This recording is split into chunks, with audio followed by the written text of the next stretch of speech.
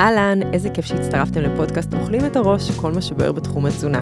פודקאסט הרשמי של עמותת עתיד, עמותת הדיאטנים והדיאטניות של ישראל. אני קיילר, דיאטנית בעצמי, מטפלת בקליניקה פרטית לאורח חיים בריא ובמרכז לטיפול בהשמנת יתר במרכז הרפואי שיבא, תל השומר. ובכל פרק אראיין מומחה אחר בתחום התזונה והבריאות. אז תפנו לכם שעה ותצטרפו אלינו, כי הכנו לכם תפריט עשיר במידע חיוני כדי שנוכל לחיות טוב יותר יום-יום. אז בואו נתחיל. פרק רביעי מיוחד בצל המלחמה. בפרק הזה אני פה לבדי, וזה הולך להיות פרק פרקטי על הרגלי האכילה. היה לזה ביקוש גדול. כרגיל נתחיל מלהזכיר את החטופים, ולהקדיש את הפרק הזה לכם. קיוויתי שהם מספקים לכם אוכל, והתפללתי שיש לכם איזושהי שגרה שמאפשרת לכם שפיות, אבל מהעדויות של החטופים שחזרו, הבנו שאין, וזה כואב, וזה מדיר שינה מהעיניים, וצריך לעשות הכל כדי להחזיר את החטופים מהתופת הזו. אנחנו מתמודדים מול אויב אכזר ולא אנושי, מצב מדיני ששובר את הלב, ובעצם כל מה שהכרנו יתערער לנו מול העיניים, והחיים שלנו מאוד מאוד הושפעו מזה. ואחד הדברים שהושפעו הכי הרבה מאז השביעי לעשירי, זה הרגלי האכילה שלנו. אני רואה על זה שיח ברשת, וגם העברתי אולי מאות שעות טיפול מאז השבת השחורה והתחלת המלחמה, וללא ספק הרגלי האכילה שלנו השתבשו ולא רק הם. והיום אני רוצה שנדבר על זה, כי במקביל לדיווחים על שינוי בהרגלי האכילה, אני נחשפת יותר ויותר לפרסומים על 5 טיפים להתמודדות עם אכילה רגשית, או 10 דרכים להשתלט על האכילה, או איך את או אתה לא נותנים לאכילה רגשית להכניע אתכם, כל מיני הצהרות שאם גם ככה אנחנו מרגישים רע, זה רק יתגבר. אבל החיים השתנו, ומה שעבד כבר לא עובד. ויותר מזה, אני רוצה דווקא לפקפק באמירה הזאת שמדובר באכילה רגשית, שזה צמד מילים די מאוס שאולי עושים בו שימוש יתר. ובפרק הזה אני רוצה לנסות לתת הסברים למה הרגלי האכילה שלנו נפגעו, ולמה זה לא בהכרח אכילה רגשית או תלוי בכוח רצון. אנחנו נדבר על איך אפשר לפעול כדי להחזיר את הרגלי האכילה שלנו למוטב, או למה שאנחנו מכירים בצורה שגורמת לנו להרגיש בנוח. המבנה של הפרק הזה יהיה בצורה של פירוט על אתגר מסוים. אנחנו נדבר על ההסבר ועל ההיגיון מאחורי אותו אתגר, וכמובן נסכם בהמלצות ופרקטיקה. אנחנו נדבר על הגורמים שמשפיעים לנו על האכילה. אנחנו נדבר על מתח, על הרגלים, על עייפות, על רעב, על חשיפה, וניגע ממש מעט באכילה רגשית, כי זה באמת נושא גדול, ולמה אלו הגורמים שבעצם משפיעים לנו על האכילה. עכשיו צריך להגיד, הנושא הזה הוא ענק, ועל כל נקודה אני יכולה לדבר בקלות לבד, פרק שלם, אבל בכל זאת אני אנסה לרכז פה גם את כל הנושאים האלה. ונקודה נוספת היא שיש המון גורמים שמשפיעים על האכילה, ועל התגובה של הגוף. הסטרס, ההורמונים, בלוטות הטעם, אוכלוסיית החיידקים שחוו איזה שינוי מאז המלחמה, השינה, הסביבה, הכל קשור והכל ומאוד קשה לבודד. ולפעמים אנחנו נעשה איזה שינוי ולא מבין מה בעצם השפיע על מה, אבל נרגיש טוב יותר. ולפעמים נעשה שינוי ולא נבין מה השפיע על מה, ולא נרגיש שינוי. אבל גם לא נרגיש החמרה, וזה גם משהו שצריך לחגוג. ובעיקר אני מבקשת ומזמינה להישאר סקרנים ובעיקר סבלנים, כי בשונה מכדור נגד כאב ראש, שמשפיע תוך כמה שעות ומרגישים את ההבדל באופן די מובהק, שינוי בהרגלי האכילה או בהתנהגויות בריאות, ההשפעה של זה היא הרבה יותר איטית, ולפעמים בקליניקה מטופל יכול לספר לי אולי שנה אחרי שנגענו באיזה נקודה שעכשיו דברים התחברו לו, אז צריך לקחת את זה בחשבון. אז בואו ננסה להבין מה משפיע לנו על הרגלי האכילה, ולמה זה לא בהכרח אכילה רגשית של אדם שלא שולט ברגשות שלו, ובאופן בלתי נשלט אוכל כל מה שבא לו. אנחנו ננסה להבין את הכוחות שמניעים אותנו לאכול, ולמה קשה להתנגד אליהם. והדבר הראשון שאני רוצה להתחיל ממנו, זה המתח הגבוה. וזה בעצם די כותרת ראשית שמשפיעה על כל שאר הגורמים, וזה נושא ענק, אבל בואו ננסה לכנס אותו לכדי המלצות. אז אנחנו במלחמה, ואנחנו בסטרס, והעוצמות שלו שונות ומשתנות ברמת השעה. כדי לנסות להרגיע את הסטרס, אנחנו מחפשים עדכונים וחדשות, בתחושה שזה נותן איזושהי תחושת שליטה, כשזה בעצם רק מעלה את הסטרס, ואז יש הזקה, ואז יש דיווחים על החזרת חטופים, ורמות הסטרס וההתרגשות והציפייה והאכזבה, הן פשוט מטורפות. עכשיו צריך להגיד, סטרס מטשטש את כל התחושות הבסיסיות שדרושות לקיום שלנו. הוא ממסך על עייפות, על רעב, הוא ממסך על סובה, הוא ממסך אפילו על טמפרטורה שאני מרגישה, אם זה חום או אם זה קור, הוא יכול למנוע את זה שאני ארגיש שאני צריכה אפילו פיפי, והוא גם יכול לגרום לעצירות. הוא עושה כל מה שצריך כדי שבעצם אנחנו נהיה מוכנים להתמודד. תגובת הסטרס של הימים האלה היא לא תגובה רגילה. זה לא משהו שאנחנו מכירים, כמו נגיד להיות במתח מצפייה בסרט, או להיות במתח מאיזה משימה בעבודה. עכשיו אנחנו בסטרס קיומי. זו תגובה של להילחם, לקפוא, לברוח. וזה משפיע באופן ישיר, וגם עקיף על הרגלי האכילה שלנו, וכיוצא בזה על העדפות שלנו. אני חושבת שבאופן ישיר אנחנו צריכים להבין שסטרס פשוט משתיק חלקים במוח שקשורים לוויסות, לקבלת החלטות שהן מודעות מתוך למידה שהיא ארוכת טווח, שמתמשכת על פני שנים. כל האזורים האלה מושתקים, וזה משפיע לנו על היכולת לבחור או לפעול לטובת הבריאות. באופן עקיף, אין לנו פנאי להתעסק באוכל, קשה להתנתק מהחדשות, קשה לוותר על המידע לטובת פעילות גופנית, לישון זה בכלל פעולה שהפכה להיות זרה. אנחנו רוצים לאכול כמה שיותר מהר כדי לחזור להיות לחוצים מהחדשות. אנחנו מחפשים את מה שהכי זמין, ולרוב מה שהכי זמין זה מה שבא באריזות, וזה בדרך כלל מזונות מעובדים. בהתחלה אולי גם נפגע התיאבון הכולל, וכל מה שבאמת היה אפשר להכניס לגוף היה אותו אוכל מהיר, אותו אוכל פשוט, האוכל הזה בדרך כלל גם מתעכל מהר, הוא בדרך כלל גם יותר פחמימתי, והוא מאוד טעים לחך. וזה גרם לנו להתרגל, ועל זה אנחנו נדבר עוד רגע. ופה נכנס החלק ההורמונלי שנובע מההרגשה לחוצה. יש לנו גם היכרות מוקדמת שאוכל משרה עלינו הרגשה טובה.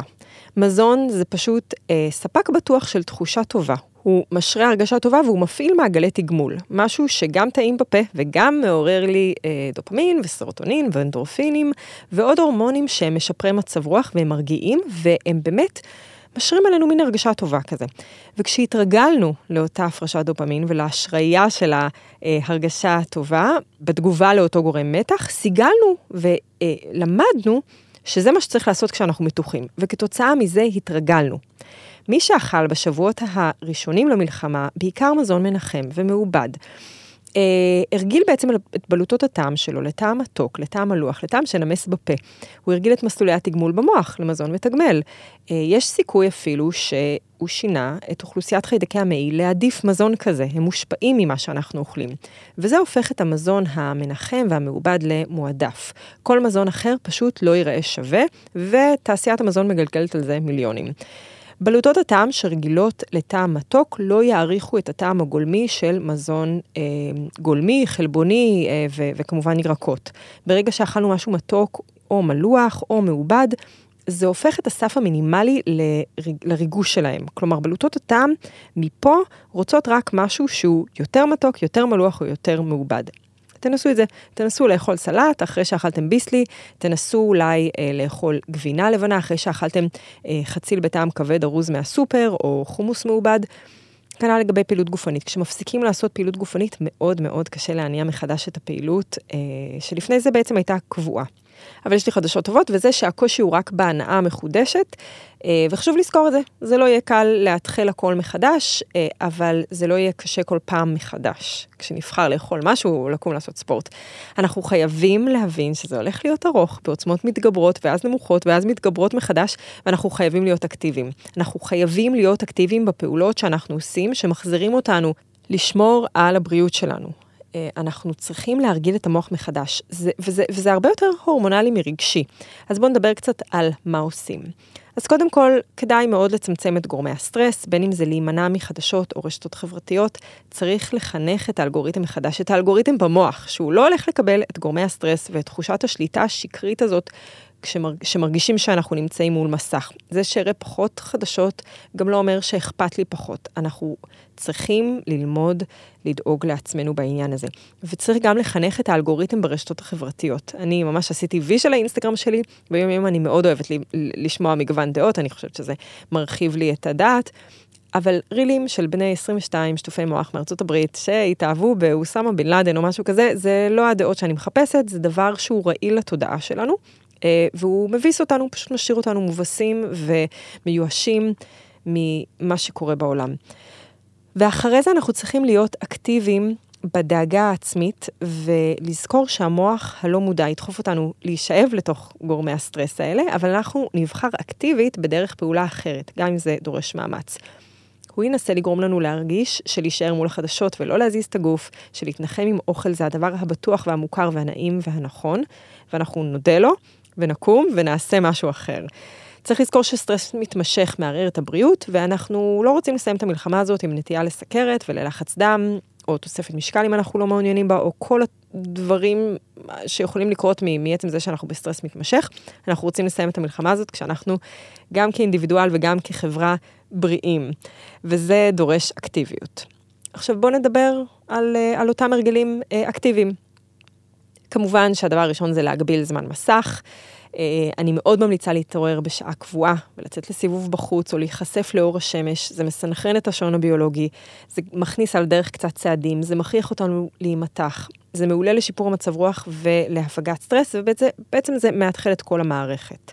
אני ממליצה ליצור שגרה קבועה של ארוחות קבועות. אכילה מסודרת ומשביעה, מאוד מאוד עוזרת להפיג מתח, שגם עשוי להיות מוגבר בגלל רעב, ואנחנו נדבר על זה עוד שנייה.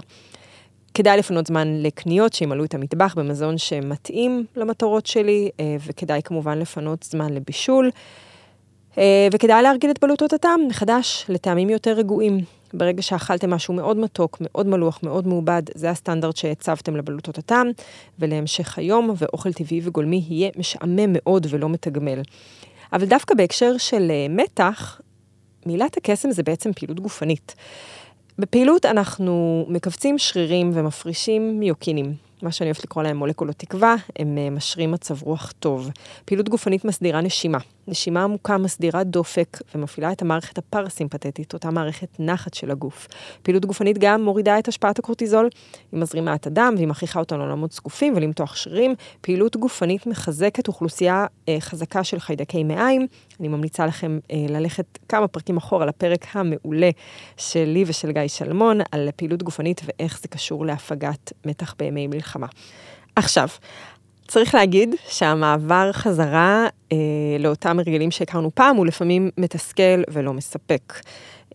אז או שבאמת אפשר לעשות קאט ולחזור לחלוטין לאותן ארוחות מזינות שהיו לנו פעם, ואולי לחוות כמה ימים של חוסר שביעות רצון של בלוטות אותם, או שאפשר לחזור להרגלים בהדרגה, וכל פעם להוסיף אלמנט שמרכיב ארוחה טובה ומזינה לפי מה שהכרנו.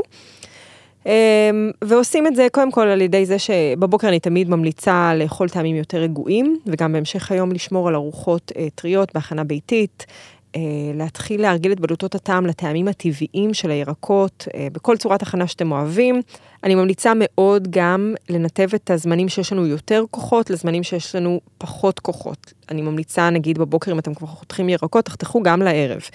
בבוקר אנחנו הרבה יותר אנרגטיים, ועוד לא נחשפנו להמון חדשות ולמציאות הקשה. אני רוצה שתזכרו את עיקרון הרמות, מושלם וכישלון זה הקיצון. אל תנסו להיות בקיצון המושלם, הוא מאוד סובייקטיבי ומייאש, וזורק אותנו לקיצון שמרגיש נכשל. בין לבין יש עוד המון המון רמות של ביצוע, וכל תנועה בכיוון חיובי מראה לנו שזה אפשרי, ומעלה את תחושת ההנאה מהדרך. כלומר, אם עד עכשיו אכלתי רק חטיפים, אז לצפות שמחר אני כבר אוכל, לא יודעת מה, רק סלט חסה, זה אולי דרישה מוגזמת. אפשר לאותו חטיף להוסיף ירק ליד, או להוסיף ירק וביצה קשה. ויום למחרת אולי את החטיף להפוך לאיזשהו סוג של לחם שאני מאוד אוהבת. כלומר, כל פעם לעשות משהו שמראה לי שזה אפשרי להתקדם. צריך לזכור שמתוך מתח, קשה לבצע פעולות בסיסיות שלא מעוררות את אותה רמת דופמין, כמו הפעולות שגורמות למתח, כמו חדשות או רילים. אז צריך לנשום לתוך זה, ופשוט לקום, בין אם זה בשביל להכין אוכל, בין אם זה לשים נעלי ספורט ולצאת לפעילות כלשהי, זה שווה את זה. כל דבר שאנחנו מתחילים לעשות, מתחיל גלגל של שינוי, וגם ברגע שעשינו משהו טוב לעצמנו, לרוב זה יוביל לפעולה נוספת. אז זה בהקשר הזה. סיבה נוספת לאכילה לא מבוססת שהיא לא אכילה רגשית, היא עייפות. המצב והמתח משפיעים משמעותית על הרגלי השינה שלנו. קשה מאוד להירדם כשרמת המתח היא גבוהה, ושסיימתי את היום עם דפיקות לב מהחדשות, וגם אם נרדמים איכות השינה לא גבוהה, ואנחנו לא עוברים כמו שצריך דרך הסייקלים של השינה. עכשיו בואו נדבר על איך עייפות פוגעת בהרגלי האכילה שלנו. היא עושה את זה בכמה דרכים. קודם כל, היא מעלה את הסטרס שמעלה את החשק למתוק, שזו אנרגיה זמינה. בנוסף לכל מה שדיברנו עד עכשיו, זה באמת משרה תחושה נעימה וטובה. היא פוגעת בתפקוד של חלקי המוח שמתפקדים בשוטף, ורואים את זה ממש יפה במחקרים של מתיו ווקר, החלקים שאחראים על קבלת החלטות לטווח ארוך, של שמירה על הבריאות, של בחירת מזונות, של לקיחת אחריות, הם מושתקים, והחלקים שמביאים לפעולות אימפולסיביות מתחזקים, וככה אנחנו בוחרים במה שיש מול העיניים, אנחנו לא מכינים, אנחנו לא משקיעים, אנחנו אומרים יאללה, מה שכבר מוכן, בלי שיקול דעת, ולמרות שאולי ממש שנייה אחרי זה תעלה חרטה. עדיין הבחירה הולכת בכיוון מאוד מסוים. צריכים לדבר על זה שהסובה נפגע. יש הורמון שקוראים לו גרלין, שזה הורמון הרעב, במצב של עייפות רצינית, אז הרמות שלו יעלו. באופן עיקר, רואים במחקרים שבעייפות כרונית הוא עולה ב-30%. הורמון הסובה, הורמון שקוראים לו לפטין, הרמות שלו ירדו באופן עיקר, סביבה 20% בעייפות כרונית, ואז גם אם אנחנו אוכלים, אנחנו לא באמת שבעים. הדבר הנוסף זה שהשילוב של שלושת אלה מביא להעדפה ברורה למתוק, וזו לא אכילה רגשית, זו אכילה עייפה. בעצם שימור האנרגיה המיטבי הוא כשאנחנו שרויים על הספה מול הטלוויזיה, וכדי להתעורר ולא להירדם מול החדשות, אנחנו אוכלים. אנחנו עייפים, אין לנו כוח להכין אוכל, אין לנו כוח לתכנן מראש, אין לנו כוח לעשות ספורט, אנחנו אפילו עייפים מדי בשביל לקום להתארגן לשינה. אז מה עושים? אז קודם כל מקדשים את השינה באופן מוחלט ושומרים על היגיינת שינה. אנחנו רוצים להימנע ממסכים לפני השינה, אנחנו רוצים להרחיק קפאין משעת השינה עדיף מעל 6 שעות. לא אוכלים כבד לפני השינה, מסיימים לאכול בארוחת ערב משביעה שיש בה חלבון וירקות ופחמימות, ובזה מפסיקים. אנחנו מונעים את המשך הנשנוש שיכול להמריץ את הגוף ולשבש את העייפות ואת היכולת להירדם. כלומר, כדאי לסיים לאכול 2-3 לפני שהולכים לישון, וכדאי לעשות הרגל לא לאכול מול הטלוויזיה, ואולי אפילו לוותר על חדשות בערך 2 לפני שהולכים לישון. ופה דווקא, ולמרות העייפות, מאוד כדאי לצאת לפעילות גופנית, זה מעודד שינה טובה. הליכה, ריצה, זה יכול להיות פילאטיס, זה יכול להיות יוגה, כל פעילות שתצליחו לשלב, פעילות גופנית מפחיתה סטרס, משרה רוגע, משפרת מצב רוח, וזה מעלה סיכוי לשינה טובה. המחקרים מראים שאנשים שעושים ספורט באופן קבוע ישנים טוב יותר.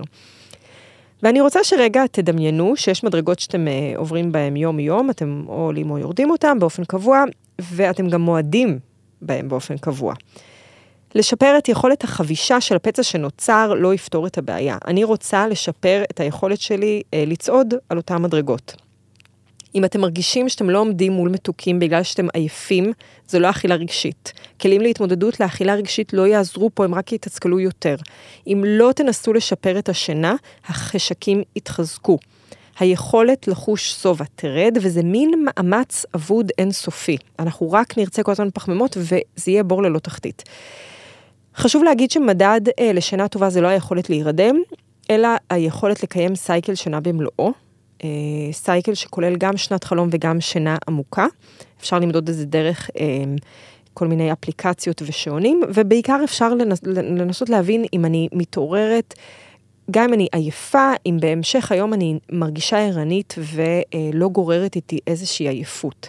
אני ואמיר וינוגרד הקלטנו פרק פודקאסט ממש מעניין רגע לפני המלחמה על שינה, ואני מניחה שנפרסם אותו בקרוב. הסיבה הבאה לאכילה לא מבוסתת שהיא לא רגשית, היא רעב. והאכילה הזו היא ממש לא רגשית, היא פיזיולוגית. רעב זו תחושה פיזיולוגית נפלאה ומופלאה שמאותתת לנו שרמות האנרגיה ירדו.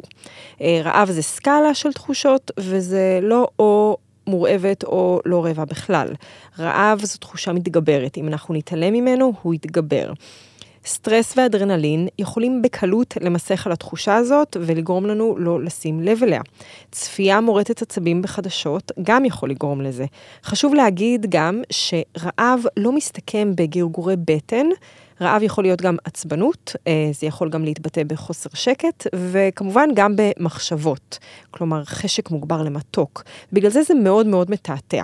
אז מאוד ייתכן שהמצב שיבש לי את הלוז, אין לי תיאבון לאוכל רגיל, ואני מצליחה לאכול אוכל קליל פחמימתי, ואני בכלל לא שמה לב שלא אכלתי ארוחות משביעות מלאות, ואולי אפילו ארוחה חמה כבר איזה זמן, וכשהגוף במחסור אנרגטי, הוא שולח אותנו למקום הכי בטוח שיש בו הכי הרבה אנרגיה זמינה, וזה הפחמימות. ואם זה מתוק, בכלל זה אומר שיש שם מלא קלוריות זמינות. ואז זה ממש לא עניין של כוח רצון, וזה גם לא רגשי, הגוף רעב. רעב מגביר מצוקה גופנית, והוא מגביר מצוקה רגשית ונפשית, והכל נהיה יותר קשה כשאנחנו רעבים. ואם אנחנו גם רעבים וגם עייפים, אז בכלל החתירה לאוכל מתוק מועצם בכמה רמות. וכדאי לזכור את זה. מתוך אותו רעב מתמשך, שנמצא כזה מתחת לרדאר, כזה מדגדג לנו, כי כן אכלנו, אבל לא אכלנו משביע, האכילה לא מוסדרת. ומאוד קשה לעשות בחירות נכונות. אם תוסיפו לזה לחץ וחוסר שינה, אז בכלל הבחירות הופכות לדחופות ודכפיות ובלתי מבוסתות. אכילה לא מבוסתת שנובעת מתוך רעב, לרוב מזוהה עם חיפוש מתמשך של מתוק, ומין חוסר נחת כזה גם אחרי שאנחנו אוכלים, ככה אתם יכולים לזהות את זה. וכדאי שנדבר על מה עושים. אז קודם כל, בטווח הקצר, קודם כל מתיישבים לאכול ארוחה משביעה שיש בה חלבון ופחמימות וירקות במלא צבעים, שהיא מעניינת והיא טעימה והיא מספקת. חשוב מאוד לכלול את החלבון והירקות, כי הן חלק מאוד חשוב של הארוחה. הירקות נותנים נפח, גיוון טעמים ומרקמים, ומראה יותר צבעוני של הארוחה, ואנחנו אוכלים לא רק עם הפה, אנחנו אוכלים גם עם העיניים וגם עם האף, ובעצם כל החוויה של האכילה זו חוויה חושית, וזה די קריטי בשביל לסבוע, אז אל תוותרו על הירקות הצבעוניים. והחלבון משפיע לנו לטווח ארוך, ומאפשר להירגע לאחר ארוחה. חלבון יכול להיות ביצים, עוף, בשר, דגים, זה יכול להיות טופו, זה יכול להיות גבינות, וכל תחליפי החלבון הקיימים בשוק, עדיף כמה שפחות מעובדים, כל אחד והעדפות שלו. בטווח הארוך ממש נרצה ליצור סדר ארוחות בשעות קבועות, להרגיל את הגוף ולהכין אותו לקראת ארוחה, וליצור אצלו ציפייה ללוז. תחשבו, אם יש לכם ילדים, כמה זה חשוב שיש לוז בשביל תפקוד מבוסת של הילד, ככה זה גם אצלנו, למרות שאנחנו כבר בוגרים ויותר שולטים בעצמנו.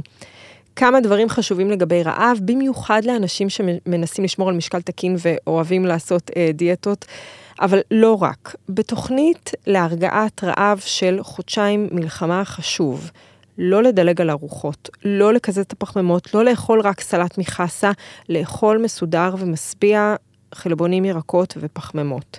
האכילה המקזזת הזאת משאירה אותנו רעבים, וגם ככה אנחנו לא לגמרי מרגישים את זה בגלל המתח.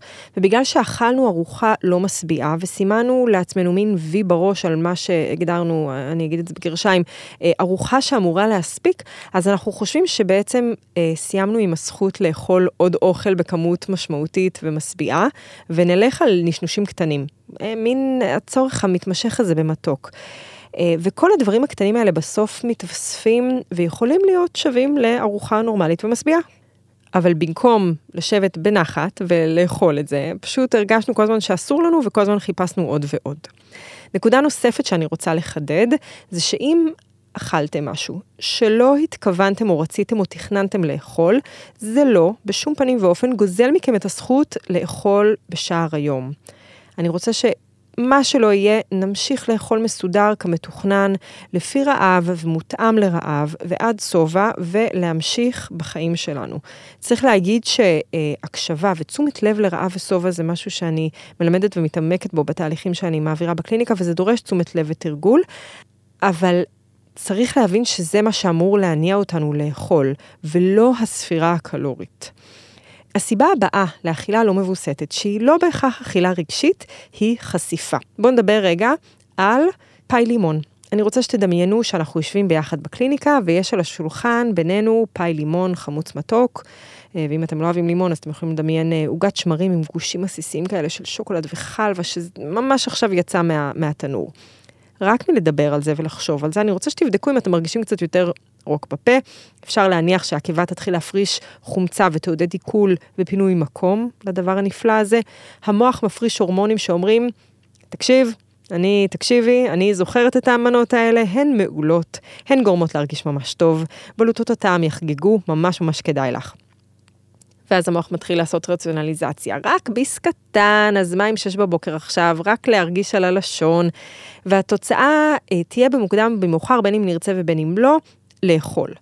עכשיו תנערו רגע את הראש, ואני רוצה שתדמיינו שאנחנו יושבים בקליניקה, אבל מה שיש בינינו זה צרור כוסברה, או צרור פטרוזיליה. כל מה שתיארתי מעל לא קורה. כשאנחנו נחשפים לאוכל, שאנחנו מכירים ומקטלגים כטעים, כמתגמל, אנחנו אוטומטית רוצים לאכול אותו, וזה לא אכילה רגשית. זו אכילה דכפית של חשקים שמתבססים אשכרה על אלמנטים אבולוציוניים של הישרדות. הגוף אוהב אוכל שהוא מרוכז ודחוס קלורית. אבל כשאנחנו כל הזמן חשופים לאוכל מעובד וזמין, שעבר תהליכים טכנולוגיים שגרמו לו להתקל אפילו עוד יותר מהר מבלי להסביע אותנו, כדי שנוכל ממנו עוד ועוד, מאוד מאוד קשה להקשיב לרעה וסובה שהזכרתי לפני כמה דקות, וצריך להפעיל שריר של סירוב. אז בואו נדבר על מה עושים. הדבר הראשון זה מסדרים את הבית ואת המקרר בצורה כזו שהמזון האולטרה מעובד, המושך, המנחם, לא נמצא בהישג יד ובענפת כפית. אז זה אומר שלא כדאי להשאיר עוגות על השיש, כדאי לארוז את האריזות של העוגיות ולשים אותם בארון. לי הייתה קופסה של כדורי שוקולד במקרר, וכל יום הייתי אוכלת כדור שוקולד, ואני חייבת להגיד שהייתי נהנית מזה לגמרי, ומאוד רציתי את זה, וזה היה הכיף שלי. עשיתי קניות, ושמתי הכל במקרר, והם נדחקו אחורה, מבלי ששמתי לב, ואז לא אכלתי מהם שבועיים, בכלל לא זכרתי שהם שם, וכשעשיתי סדר במקרר, פתאום אמרתי, וואי, איזה כיף שיש לי כדורי שוקולד. אם מביאים למשרד, או למחלקה, או לעבודה, או מישהו חזר מחול, והביא מלא שוקולדים, וזה מול העיניים, אז ממש אקטיבית, כמו שאמרנו, להרים, להזיז, לשים את זה בצד, לשים את זה במקום שהוא פחות בולט ונגיש. תאמינו לי, כולם יודו לנו על זה. צריך לזכור, נקודה שלישית, שחשיפה למתוק מעוררת חשק שהצורה שלו היא גל. ואז כשזוכרים שזה גל, מבינים שגל תופס תנופה, עולה, מתעצם ונרגע. ובדרך כלל הסחת דעת זה מספיק בשביל שהגל הזה יעבור. הגל הוא חזק ועוצמתי יותר כשרעבים, מוזמנים לחזור לנקודה הקודמת כדי להיזכר, והגל הזה צריך להבין שהוא גל. עכשיו, אם אפשר לעשות הסחת דעת מעולה, אבל אם הגל הזה לא עובר, אז צריך לדאוג פשוט לקחת את אותה מנה שרוצים לאכול, לשים לעצמי בצלחת, להתיישב רגע, לאכול, לא על הדרך ולא מהר ולא עם רגשות אשם, כי זה מה שהכי פחות מומלץ, אלא לאכול בהנאה.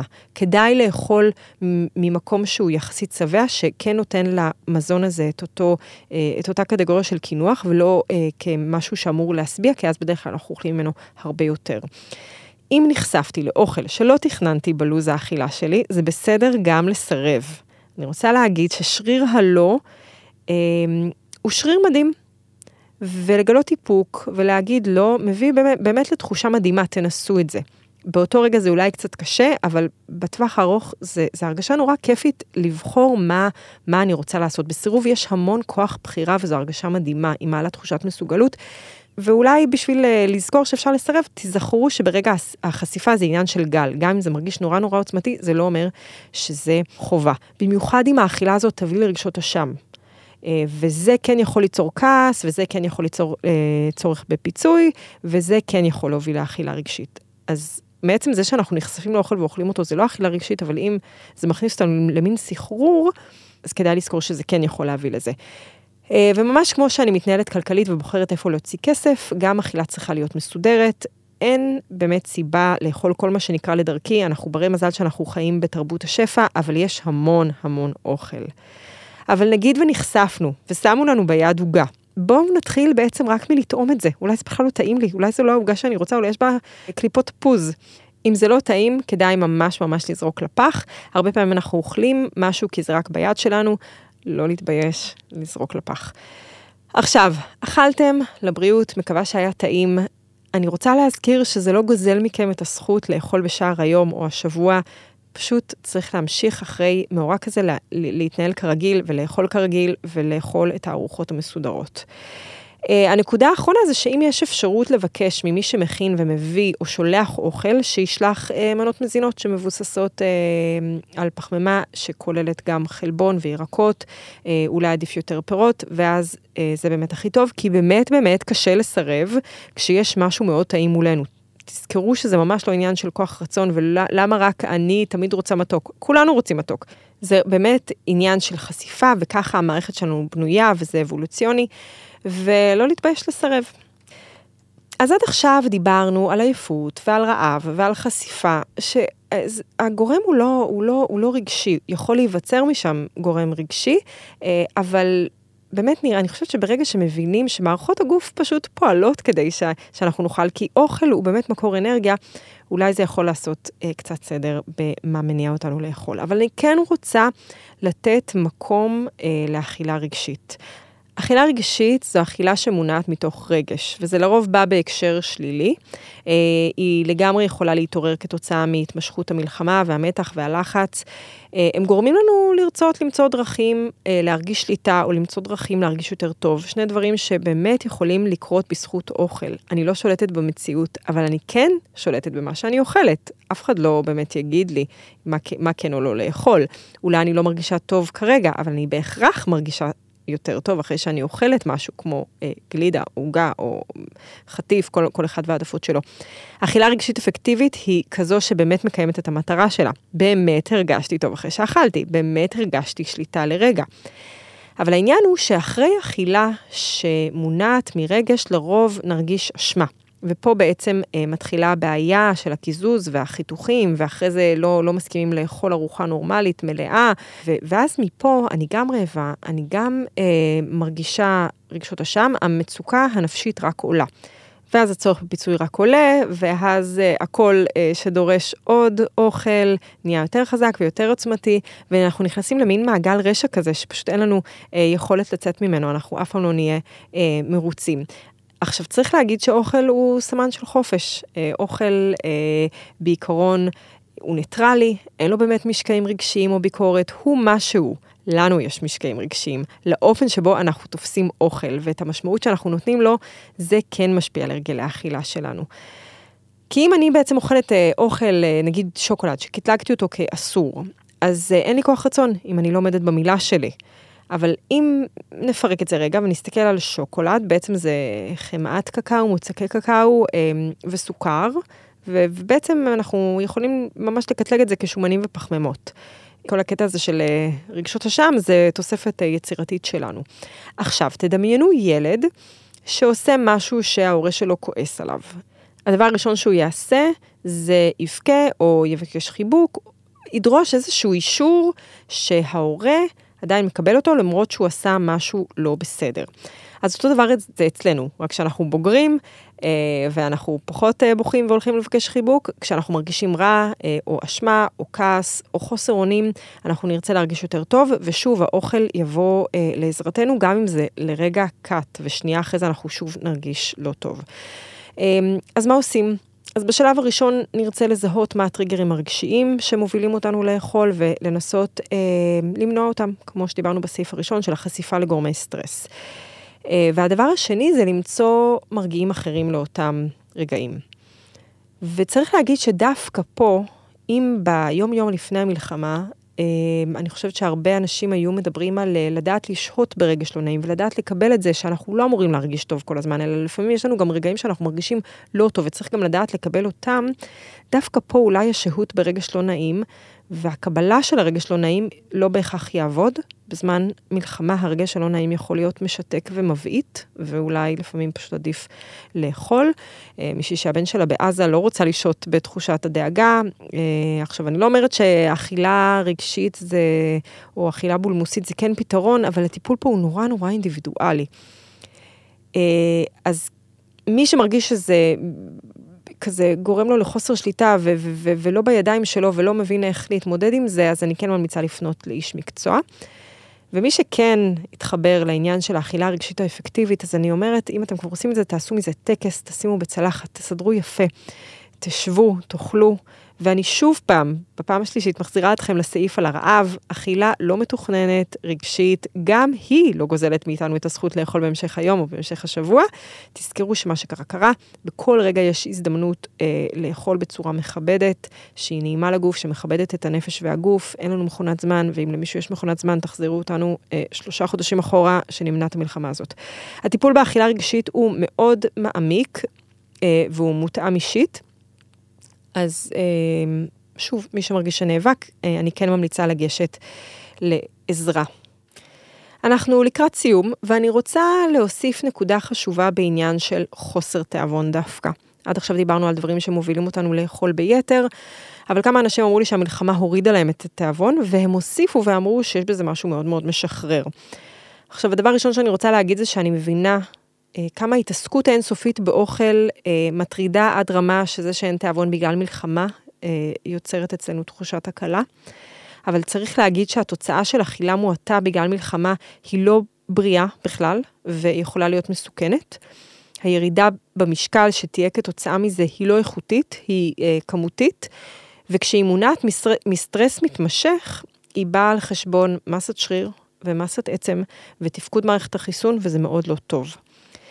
אני כן ממליצה להסתכל על זה בסקרנות, כי מצאתי שאנשים אומרים שזה מוריד להם את התיאבון, ובעצם זה פשוט הוריד את הצורך בכל מיני נשנושים, ודווקא האכילה הפכה ליותר מסודרת, אבל כן לנסות להסתכל מה זה צמצם מתוך התזונה היומית. האם זה צמצם את הארוחות, האם זה צמצם את הנשנושים, האם זה צמצם את החלבונים והשאיר אותנו רק עם הפחמימות, האם זה צמצם את הירקות. כלומר, באמת להסתכל על זה בסקרנות, ולראות אם אתם כן מצליחים לשמור על ארוחות שכוללות חלבון וירקות, וכן מצליחים למצוא איזשהו סדר ביום.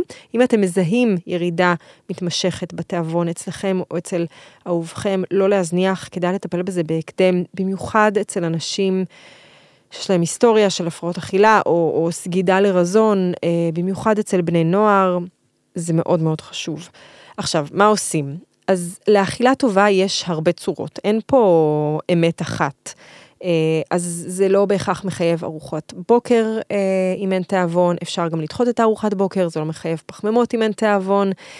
יש הרבה צורות והרבה דברים שאפשר לשנות כדי לאכול למרות החוסר תיאבון. יש פה עניין של מרקם וטמפרטורה, וכל הדברים האלה משפיעים על כמה אנחנו מצליחים או לא מצליחים לסבול טעם של אוכל, אבל החובה היא לאכול כל יום. אז גם אם אין תיאבון, כדאי כן לראות איך מסדרים את האכילה שלנו בצורה כזו שהיא לפחות מספקת את הצרכים הבסיסיים של הגוף.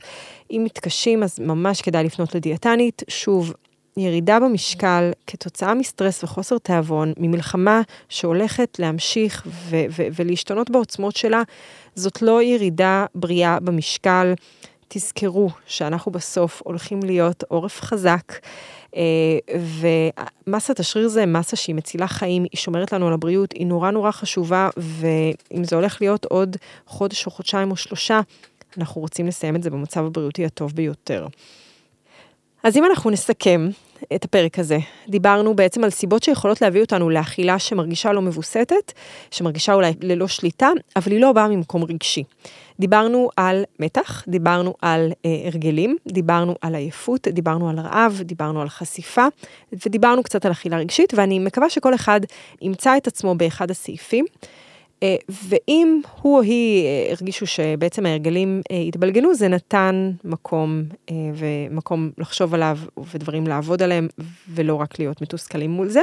ואם יש דבר אחד שאני רוצה שתיקחו מהפרק הזה, זה שתהיו אקטיביים ותבחרו משהו קטן שהם יכולים להתחיל לעשות כבר מעכשיו. משהו שהוא קטן והוא מושג והוא אפשרי והוא עושה תחושה טובה, גם אם לא לטווח הקצר, לטווח הארוך, גם אם לא לגמרי מרגישים את התועלת של זה ממש ברגע זה, זה מצטבר וזה שווה את זה. ולכל מי שלרגע מרגיש שלהתעסק בעצמו זה אנוכי. אז דוקטור ורד ברנוב, היא פסיכולוגית מדהימה שעובדת איתי, אומרת שדווקא צריך לקדש את הנורמליות. אנחנו רוצים לקדש את הדברים הנורמליים שאנחנו עושים, את הדאגה לעצמי. מלחמה זה לא נורמלי. כל פעם שאנחנו עושים דברים שהפסקנו לעשות מאז 7/10, אנחנו בעצם מקדשים את הנורמליות שהיא לא מלחמה. שגרת מלחמה זה מין צמד מילים נורא מתעתע כזה, אבל זה לא שגרה, זה ימי מתח משוגעים. וזה שאני פועלת לטובת עצמי, ואני חוזרת לדאוג לעצמי, לא אומר שאני שוכחת או שאכפת לי פחות, זה פשוט אומר שאני מקדשת קצת את הנורמליות, ומנסה למצוא רגעי שפיות בתוך הימים המשוגעים האלה, וזה גם אומר שאני מודעת לזה, שלמלחמה יש השפעות לא טובות על הגוף ועל הנפש, ואני רוצה להישאר בריאה, ואני רוצה לשמור על החוסן ועל הבריאות שלי ועל העורף החזק. זהו, אני מקווה שנהנתם ושסיפקנו לכם הפוגה קלה מהיום יום ושנתנו לכם סיבות לעשות קצת סדר בימים המשוגעים האלה, אז תשתפו את הפרק, תשאלו אותנו שאלות אם יש לכם, והעיקר שנתראה גם בפרק הבא. כמובן שאוכלים את הראש, מרכין ראש לזכרם של הנרצחים וההרוגים של המלחמה הנוראה הזאת. אנחנו שולחים חיזוקים למשפחות השכולות ולפצועים והחטופים והמשפחות שלהם.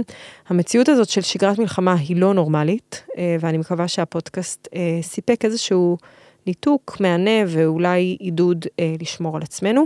מוזמנים כמובן לשתף את הפרק הזה, ולכל דבר אנחנו פה בשבילכם. לרשימת דיאטנים מורשים מטעם משרד הבריאות, אנחנו ממליצים לחפש בגוגל דיאטנים בעלי תעודת מקצוע, וחשוב להגיד שהמידע בפודקאסט הוא כללי ואינו מחליף ייעוץ רפואי.